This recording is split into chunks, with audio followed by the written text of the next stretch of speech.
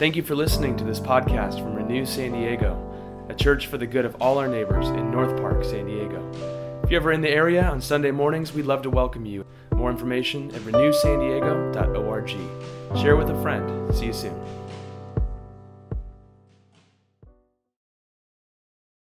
The reading is from the book of Luke, chapter 1, verse 5 to 22. In the days of King Herod of Judah, there was a priest named Zechariah, who belonged to the priestly order of Abijah. His wife was a descendant of Aaron, and her name was Elizabeth. Both of them were righteous before God, living blamelessly according to all the commandments and regulations of the Lord. But they had no children because Elizabeth was barren, and both were going on in years. Once when he was serving as a priest before God and his section was on duty, he was chosen by lot, according to the custom of the priesthood, to enter the sanctuary of the Lord and offer incense. Now, at the time of the incense offering, the whole assembly of the people was praying outside. Then there appeared to him an angel of the Lord, standing at the right side of the altar of incense. When Zechariah saw him, he was terrified, and fear overwhelmed him. But the angel said to him, "Do not be afraid, Zechariah, for your prayer has been heard. Your wife Elizabeth will bear you a son, and you will name him John. You will have joy and gladness, and many will rejoice at his birth. For he will be great in the sight of the Lord. He must never drink wine or strong drink. Even before his birth, he will be filled with the Holy Spirit. He will turn many of the people of Israel to the Lord their God. With the spirit and power of Elijah, he will go before him to turn the hearts of parents to their children, and the disobedient to the wisdom of the righteous, to make a ready people prepared for the Lord." Zechariah said to the angel, How will I know that this is so? For I am an old man, and my wife is getting on in years." The angel replied, "I am Gabriel. I stand in the presence of God, and I have been sent to speak to you and to bring you this good news. But now, because you did not believe my words, which will be fulfilled in their time, you will become mute, unable to speak until the days these things occur." Meanwhile, the people were waiting for Zechariah and wondered at his delay in the sanctuary. When he did come out, he could not speak to them, and they realized that he had seen a vision in the sanctuary. He kept motioning them and remained unable to speak. This is the word of the Lord. Please take a moment for silent reflection.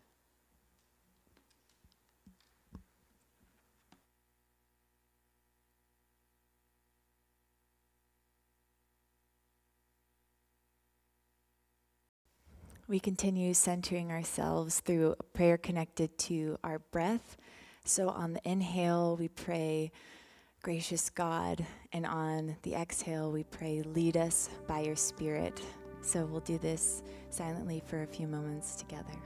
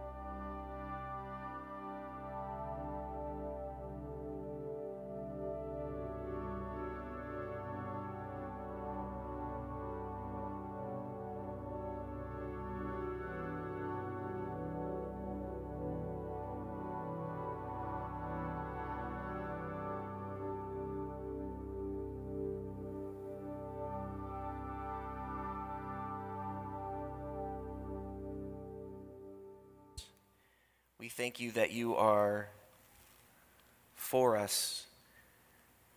You are above us and below us, to our right and to our left, behind us and way ahead of us. Emmanuel, guide us as we consider this scripture this morning. Amen. So as Pastor Matt said, here we are in Advent. Advent is the word for coming or arrival. And the church, the ancient practice in the church and tradition has been to prepare for Advent over several weeks, for the advent of Christ's coming, Christmas. And so a few introductory remarks. Advent is not a story to look at from a distance. Advent is not a story to just learn more facts about, although that's not a bad thing. But Advent is a story that's inviting us to participate. In fact, the church starts its annual calendar at Advent. So church-wise, Happy New Year. And so we are now in the second week, starting the second week of Advent, and we are plunging into the beginning of Luke. If you just look at Luke chapter 1, it's like 80 verses. There is so much packed in this one chapter. It's impossible to unravel all that's going on. But a few things to consider as we do so. It has been 400 years since God has spoken to Israel in the ways that they were accustomed to, through an anointed prophet or through visions with some of the prophets within Israel. He has, for all intensive purposes, been very silent, and they are waiting, big time waiting, for God to show up and to make good on his promises. And so when we start here, Luke is telling us a little bit about the social situation of what's going on. He says, in the days of King Herod was not a nice guy. King Herod was a tyrant, and the Hebrew people were an occupied people. The Romans were there, and they wanted to keep order in the way that they kept order, which we know a lot about that. They had been waiting forever to have their own land and be free from the tyranny of occupying powers. Zechariah is a temple priest. There were 24 of them who worked 2 one-week shifts through the year, and he was on his shift at this time. It says that they cast lots, which was the way of providing security against humans messing up with it. So they just cast lots to see who would go into the temple and offer incense, the offering of incense. And it was Zechariah who was chosen. He was on his rotation, and we're told that he belonged to a very respected priestly order. His wife even was a descendant of Aaron, which in Jewish history is a big deal. That's a good thing. It says that he and his wife were righteous before God. They were living blamelessly according to the commandments and regulations of the Lord, but they had no children. Elizabeth was barren. And we need to remember, it says at the end, it doesn't use this language, but they were of retirement age. So here they were, of high status in the church, if you will, or with the Hebrew people, walking with the Lord and yet childless. Now, for a Jewish hearer of this context, all of these bells and whistles would be going, these echoes would be happening. This is not the first time in Israel's history where there's somebody important that didn't have a child. You may remember all the way back to Abraham and Sarah, something very similar had happened there. And time again, God comes through for the people of Israel when things seemed dire. Well, it says that at the time of offering incense, there was a group of faithful people outside of the temple praying. Zechariah is entering into the holiest place within the temple. And in there, he's going to make an offering, and he's going to have this incense that is an offering as well. And as he comes in, it says, an angel of the Lord appeared at the right hand of the altar. Zechariah was jumping for joy. No, he wasn't. It says he was terrified, and if that wasn't clear enough, it says fear overwhelmed him. Remember that. Throughout the Old and New Testament, when God shows up in a very palpable and tangible way, it always seems to elicit fear. But the angel of the Lord says, "Do not be afraid, for your prayer has been heard." We didn't realize that there had been prayers happening, but apparently they have been praying for a child. He says, "Your wife Elizabeth will bear you a son, and you will name him John." Even though John is not in your family history, John means God is gracious. You will have great joy and gladness. Many are going to rejoice with you. He's going to be great in the sight of the Lord. He needs to remain pure by having no drink. And this is a reference to historically people being set apart for God's purposes. The Holy Spirit is going to be in the womb. He will turn many people to Israel, even to God. And he will have the spirit and power like Elijah. He will turn his hearts towards the children, the disobedient to the righteous, and he is going to make ready a people prepared for the Lord. This is really good news. So again, Zechariah is probably just super rejoicing, right? Well, no, he doesn't. In fact, Luke is, as we said, locating this story with all of these echoes, right? We've talked about Abraham not fearing. We have Elijah. This isn't the first time we've heard of Gabriel. The book of Daniel, he shows up there. Isaiah 40 talks about John's role of preparing the people of God. And so all of this is happening. All of this should be echoing for Zechariah. Wow, the fulfillment of time has come. But this is not the way Zechariah responds. He responds in saying, "How in the world is this going to happen? Prove it to me." Not the response that Gabriel was thinking was going to happen, or certainly not the response he was looking for. So what is this grand narrative? Zechariah is waiting for God to come with the Messiah to restore the Hebrew people to their role in the world of being a blessing to all nations.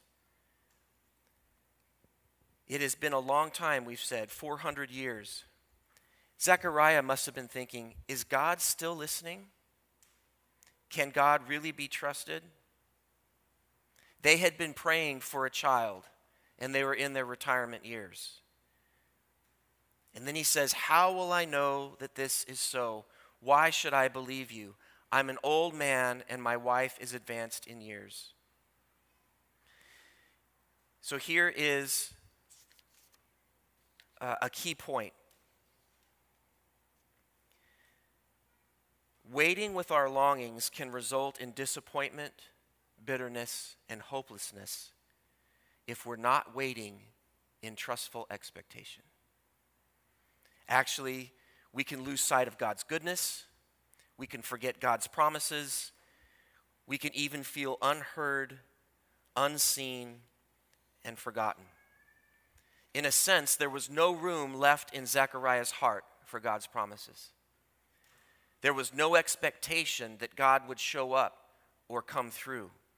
In a sense, it seems as though he may have been going through the motions.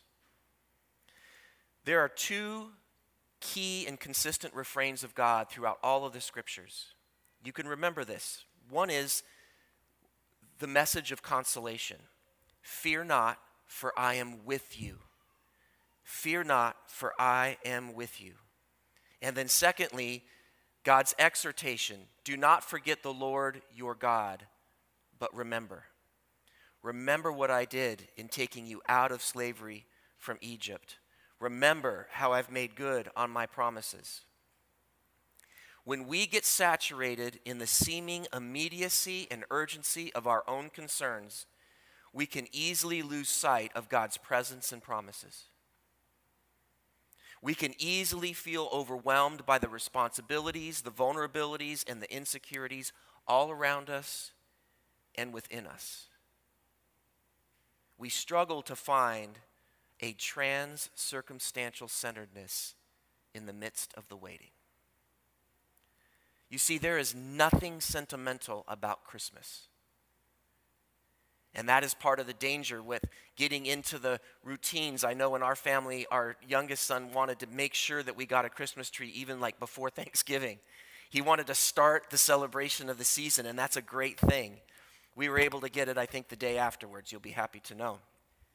But with all the warmth and all the goodness that comes with the trappings of Christmas, all of that is in light of the celebration of the coming of Christ. We need to remember that Christ came to a people who had been waiting for centuries into an occupied nation under a tyrannical leader to the point of death. He came to rescue and restore us. And this was something that Zechariah, in the midst of the waiting, had not prepared himself for. And so what happens? How does God respond? God provides Zechariah and us with silence to be able to get realigned with God's presence and promise. In your bulletin, you may have one of these little paintings. It's a little picture. I encourage you to pull this out.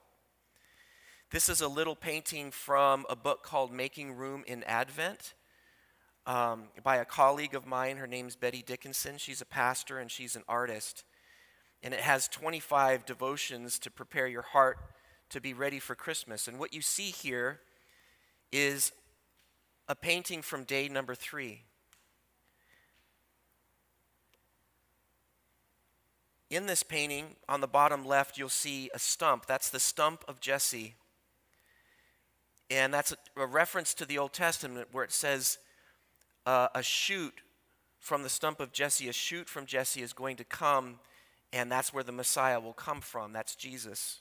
And there's a hole there, like a womb. No child yet.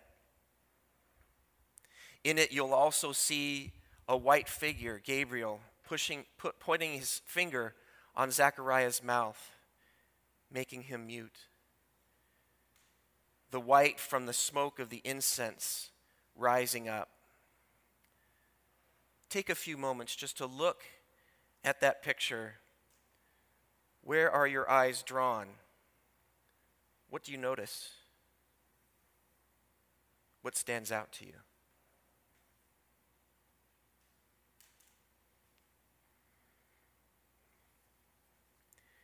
Is there something you have for me here, Lord?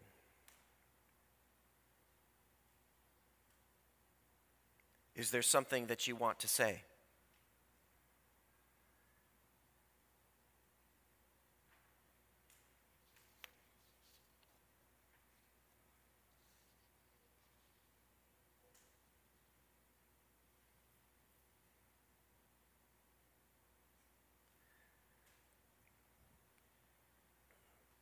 An ancient practice that the church has done through the years is something called Visio Divina, divine watching, divine looking.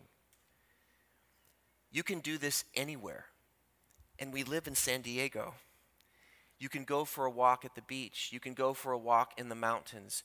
You could look at a beautiful sunset like last night and reflect, Lord, what are you saying? Lord, is there something that you have for me? Just like in this picture, we're invited to many things, but one is to notice that sometimes the words that we speak are not rooted in the reality of the greatest context that we're in, which is the story of God's redemption. Zechariah had yet to align himself with the story that he knew so well in his head, but had gotten disconnected from his heart because of the pain that came from waiting. The pain of the shame of not having a child. The pain of getting into senior living without being able to add to the family. The disconnect that came in his own personal life from the hope of having a child, and Israel mirroring that, also waiting and longing for the promised Messiah. He was given the gift of silence. One of my favorite spiritual writers is Eugene Peterson. He was a pastor for many years. He wrote dozens of books. He's the one that translated the version of Scripture called The Message, with which you may not be familiar. I encourage you to read it. It is kind of a modern day paraphrase, so you should read it alongside maybe other versions, but it really brings the scriptures to life. And he really is kind of my spiritual idol. I learned recently that Pastor Matt actually had a chance to meet him, of which I have absolutely no envy. There's absolutely, none of that there. My brother doesn't mean to make me stumble. But I was listening to a podcast recently where he was interviewed towards the end of his life by Krista Tippett, who has a podcast called On Being, and she had this long, luxurious phone call with Peterson. And they got on the topic of prayer. And this is something that Peterson said in the podcast. He said, if we pray without listening, we pray out of context. And if we speak without listening, we speak out of context. That's exactly what's happening in this story. Zechariah was living within the painful context of the smaller part of his difficulty in wanting a child and being a priest within a people that were wanting a Messiah, and it was just taking too long. It had just been too long, too painful, too difficult, too overwhelming, and that disconnect between his heart and his mind got bigger and bigger and bigger. Peterson went on to say, I think that listening is the part of prayer that gets neglected. You don't pray primarily to ask for things. You pray to listen. And then, once you've listened, you can hear God speak and then take you into the paths you had never thought about before.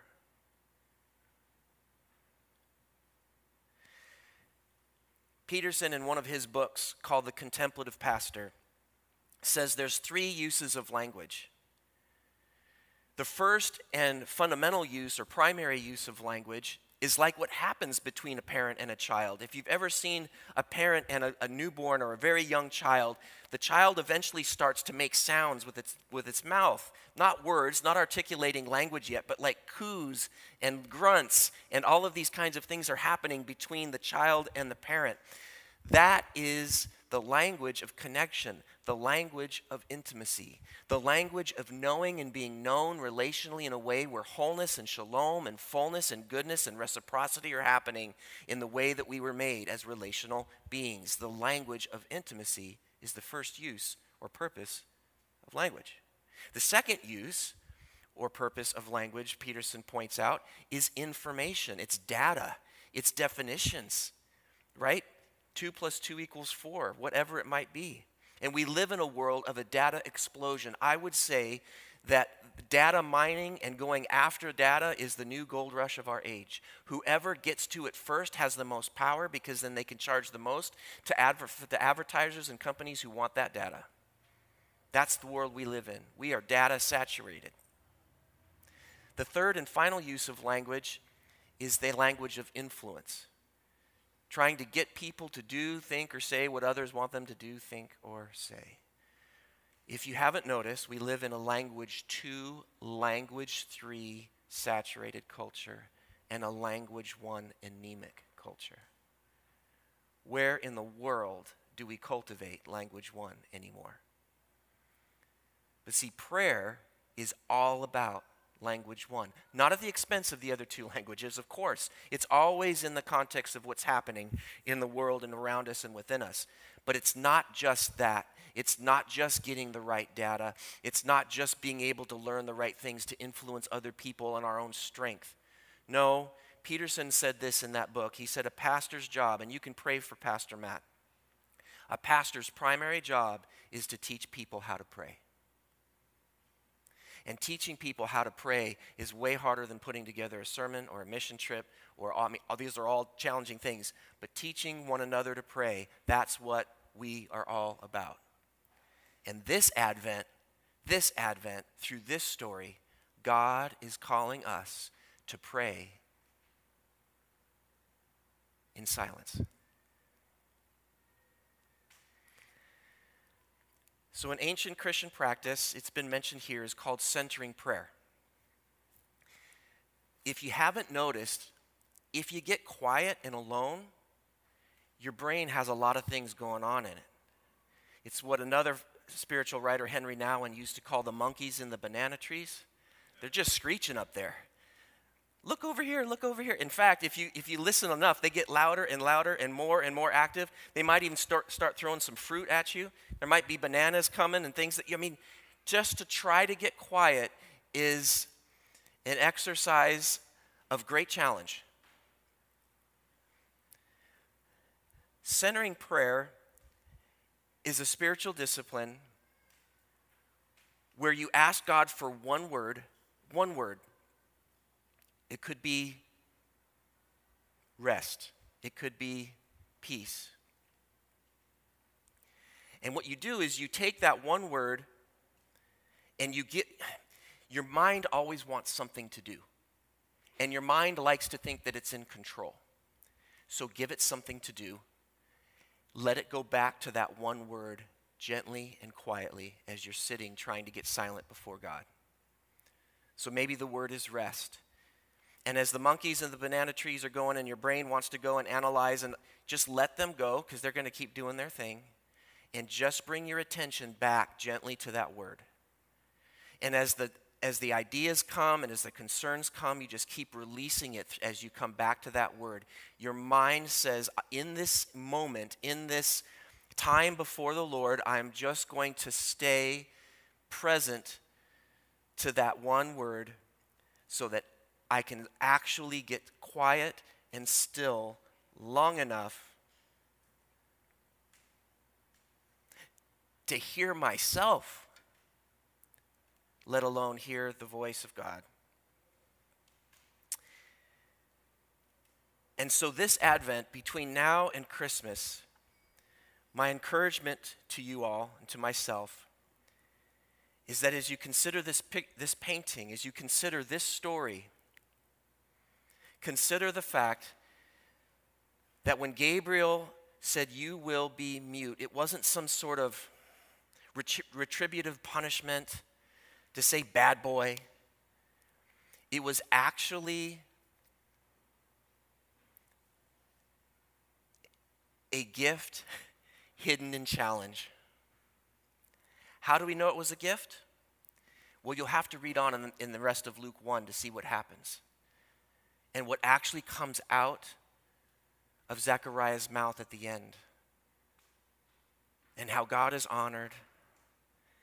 And how Zechariah is freed from the pain of self-pity and restored in the joy of the promise of God's faithfulness as his son John is being formed in his wife Elizabeth's womb. It's such a beautiful story.